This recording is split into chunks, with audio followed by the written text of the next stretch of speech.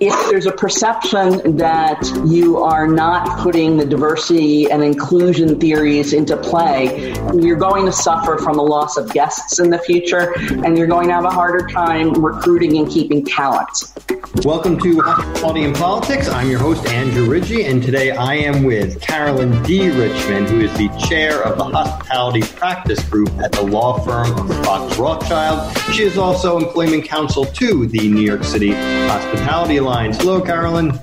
Hey, Andrew, you never forget my D, and I appreciate that. So let's just jump right into it. Obviously, coronavirus has just created a crisis throughout society, and the restaurant industry, the hospitality industry, has really been at the center of this crisis in so many ways. And because we are a very labor-intensive industry, labor employment issues are so front and center in the minds of restaurant and bar and nightclub owners these days. So what do you think three of the top labor-related issues are that business owners really need to stay focused on, and what should they be doing to help limit their liability? Sure. I mean, I've been practicing or studying the workplace for almost 35 years, almost. And this really, it's not a cliche to say that this is unprecedented times. The speed that things are changing, the speed at which new issues are emerging is just unprecedented. And I think there's a lot for every employer to pay attention to. Particularly now, the hospitality industry, which, as everyone knows, was already, this close to not making a profit, and we've certainly seen plenty of people leave the industry in recent years. This is just, it can turn the table for survival either way for someone. So what are the big issues? The big issues right now, definitely Black Lives Matter. For many, many reasons, and I can go back to the Me Too movement almost exactly 3 years ago. We've been seeing at least a discussion about diversity, inclusion, equality, and rights in the workplace. There were a number of initiatives that started in 2007 and 8 with requiring mandatory harassment training, things like that started and got a lot of attention. But I think the Black Lives Matter movement is really showing that not enough's been addressed at any time or anywhere, and that the issues are far deeper than the majority of employees or employers really tend to pay attention to. And by that, I mean, it's not simply, do you do harassment training and anti-racist or inclusion training once a year? It's how are you going to get these principles into your workplace? And it's not just the fear of lawsuits. While I certainly expect there's going to be a massive increase in discrimination and wage and hour lawsuits in the coming 6 months to a year, the bigger issue is the softer ones. Your employee relations, your relations with your customers and guests. If there's a perception that you are not following policies and really putting the diversity and inclusion theories into play, you're going to suffer from a loss of guests in the future, and you're going to have a harder time recruiting and keeping talent.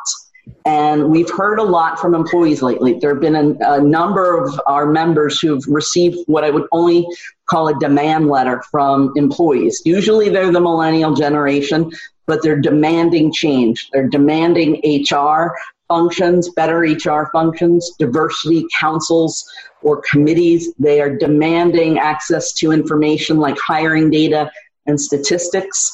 And that's putting a lot of employers on the defensive to really take a look now at what your demographics are. And are you just paying lip service, or have you been trying to implement microaggression training and implicit and explicit biases? So this is an issue. We certainly heard from a phenomenal panel earlier about Black Lives Matter, but this is something we could spend days talking about, if not even longer. But that's the first and foremost issue. The second issue is really going to be the economics and the finances. And when and will we be able to employ? And then how do we make the decisions on who to hire and who not to hire? Unfortunately, it doesn't look like we're going to be able to say August 1st, we're rehiring 100% and business as usual. The science just doesn't bear that out. So we need employers to be very cognizant of how you decide who to recall, and make sure we're not discriminating on age, disability, race, things like that. Because I think we're going to have a lot of retaliation claims for failure to recall or rehire. And that's probably the other big risk. Same standards. Those plaintiff lawyers are still scurrying around and they're looking for lawsuits. I think we run a risk of an increase, if that's even possible to imagine, of more wage and hour claims. And so I'd say this third area would really be wage and hour suits and overtime exemption, misclassification. This was a problem before COVID and before this year, but it was one that I'd say was probably also given lip service or ignored by a lot. Can your managers and sous chefs really be exempt from overtime, or should they be hourly and paid overtime? I don't know that this is uniformly complied with to the level it should be. And that's an issue that we've been really trying to challenge people to look and use this as an opportunity to reopen with better practices and more risk-averse practices. So you raised a point earlier about hiring people back in the different protected classes. But what should restaurants do? Because as you mentioned, we don't know when New York City restaurants are going to be able to start offering indoor dining again, what exact percentage it will be before the anticipated July 6th reopening of indoor dining that was scheduled at 50% reduced occupancy. But so it's so much uncertainty of when you're going to be able to reopen, what that percentage is going to be. And now just doing takeout, delivery, and outdoor dining subject to the elements. So you may have to bring in cooks and servers, but then it's a rainy day and you have to send people home. So how should restaurateurs address scheduling issues in the COVID world? Most of them should be pretty happy that the Fair Work Week legislation does not apply to them, because that's probably the biggest nightmare. Those who are subject to the Fair Work Week law, certainly here in New York and in other jurisdictions, have a lot of problems as far as scheduling when you don't know if the guests are going to come back, you don't know what the weather is going to be, and penalties are pretty significant. Assuming that most of our members aren't covered by that yet, I think the bigger issues will certainly be how do you make the decision on who to recall. One of the things I know you've heard and I've heard is, well, let's at least try and find some good in this, and let's just hire back, our best employees who we know will work. Well, there's nothing in the law that says you can't do that, but there's a lot in the law that says you better be really careful. The safest way to decide who to recall is to use something like seniority. And it's relatively neutral, although sometimes there are implications for discrimination in that. But first hired should be the first recalled. Your last hired probably won't get recalled so quickly. So seniority is certainly the best, but you need to look at seniority. What positions do you need? You may be changing your model and not be putting bussers and runners in right now. So you have to adjust and decide which classifications you need. Are you going to do it on seniority? Are you going to do it on performance, which most restaurants want to do? But the danger of that is if you haven't done performance reviews and you don't have write-ups, it may look very subjective. Not to say you can't do it, but you should speak to counsel. You should work with HR and make sure the impact on protected classes like race, religion, gender, national origin, and age are not negatively impacted. So that's probably one of the biggest concerns I have. Got it. Questions that keep coming up in so many of these conversations is, how is the industry going to be impacted long term? And I know every different sector is having these conversations, but how do you think, not just the restaurant industry, but even more specific within the industry, how do you think labor, if at all, will be impacted, not immediately, but more long term in the city's restaurant industry as it relates to COVID? Will it be a lasting impact, or is it just going to be deal with the situation now and then it gets back to pre-pandemic normal? So we can go back, and I can certainly go back to 2001. And I can say, while at a certain 10,000 feet, it looks like the industry hasn't changed that much between 98 and 2020, although it has. There's no smoking in restaurants, there's a lot.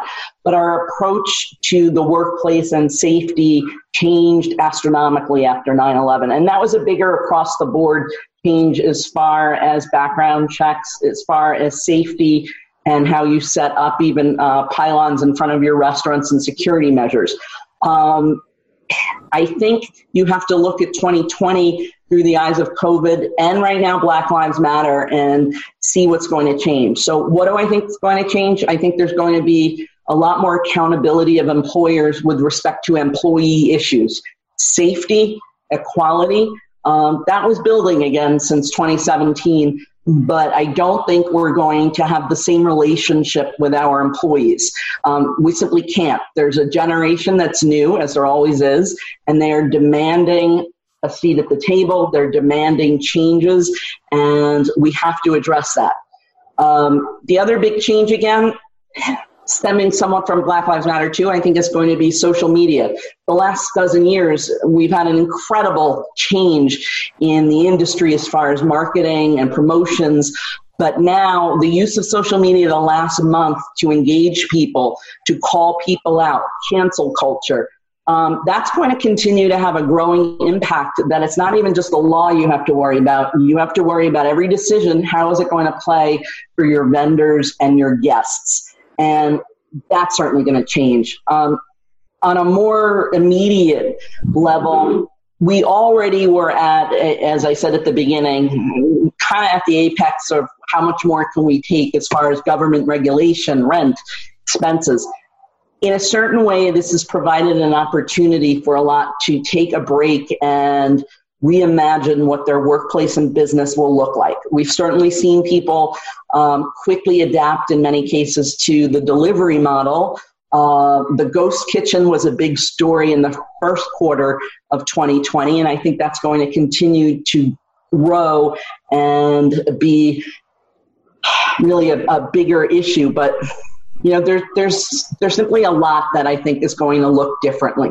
And we're going to get rid of job classifications. We have a very stratified workplace now, and in fine dining, baristas, runners, polishers, bar back.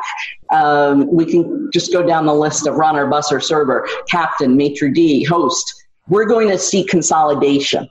I don't think labor costs can really continue to rise, and I think we're going to see people do more with less, and we're going to see more cross-training. We're going to see more crisis with the wage and hour laws and see how they butt heads as you consolidate functions. But that's, to me, probably one of the big direct changes. We're going to have less employees in the workplace. Carolyn Dean, chair of the hospitality practice at the law firm Fox Rothschild. It is always insightful and interesting speaking with you. Thank you for your expertise, and we'll speak soon. Thank you so much, Andrew. I'd like to give a big thank you to our guest for coming in. I want to thank everyone for listening to Hospitality and Politics, powered by the New York City Hospitality Alliance. Please rate, review, share this show with anyone you think that would like it. You can find us on Instagram and on Twitter at the NYC Alliance. We're on Facebook and LinkedIn, New York City Hospitality Alliance. And I'm your host, Andrew Ridgie, and I'm at Twitter at Andrew Ridgie, and Instagram, Political Foodie NYC. Join our movement, support the New York City Hospitality Alliance, find us, the NYCalliance.org. We'll talk to you next time.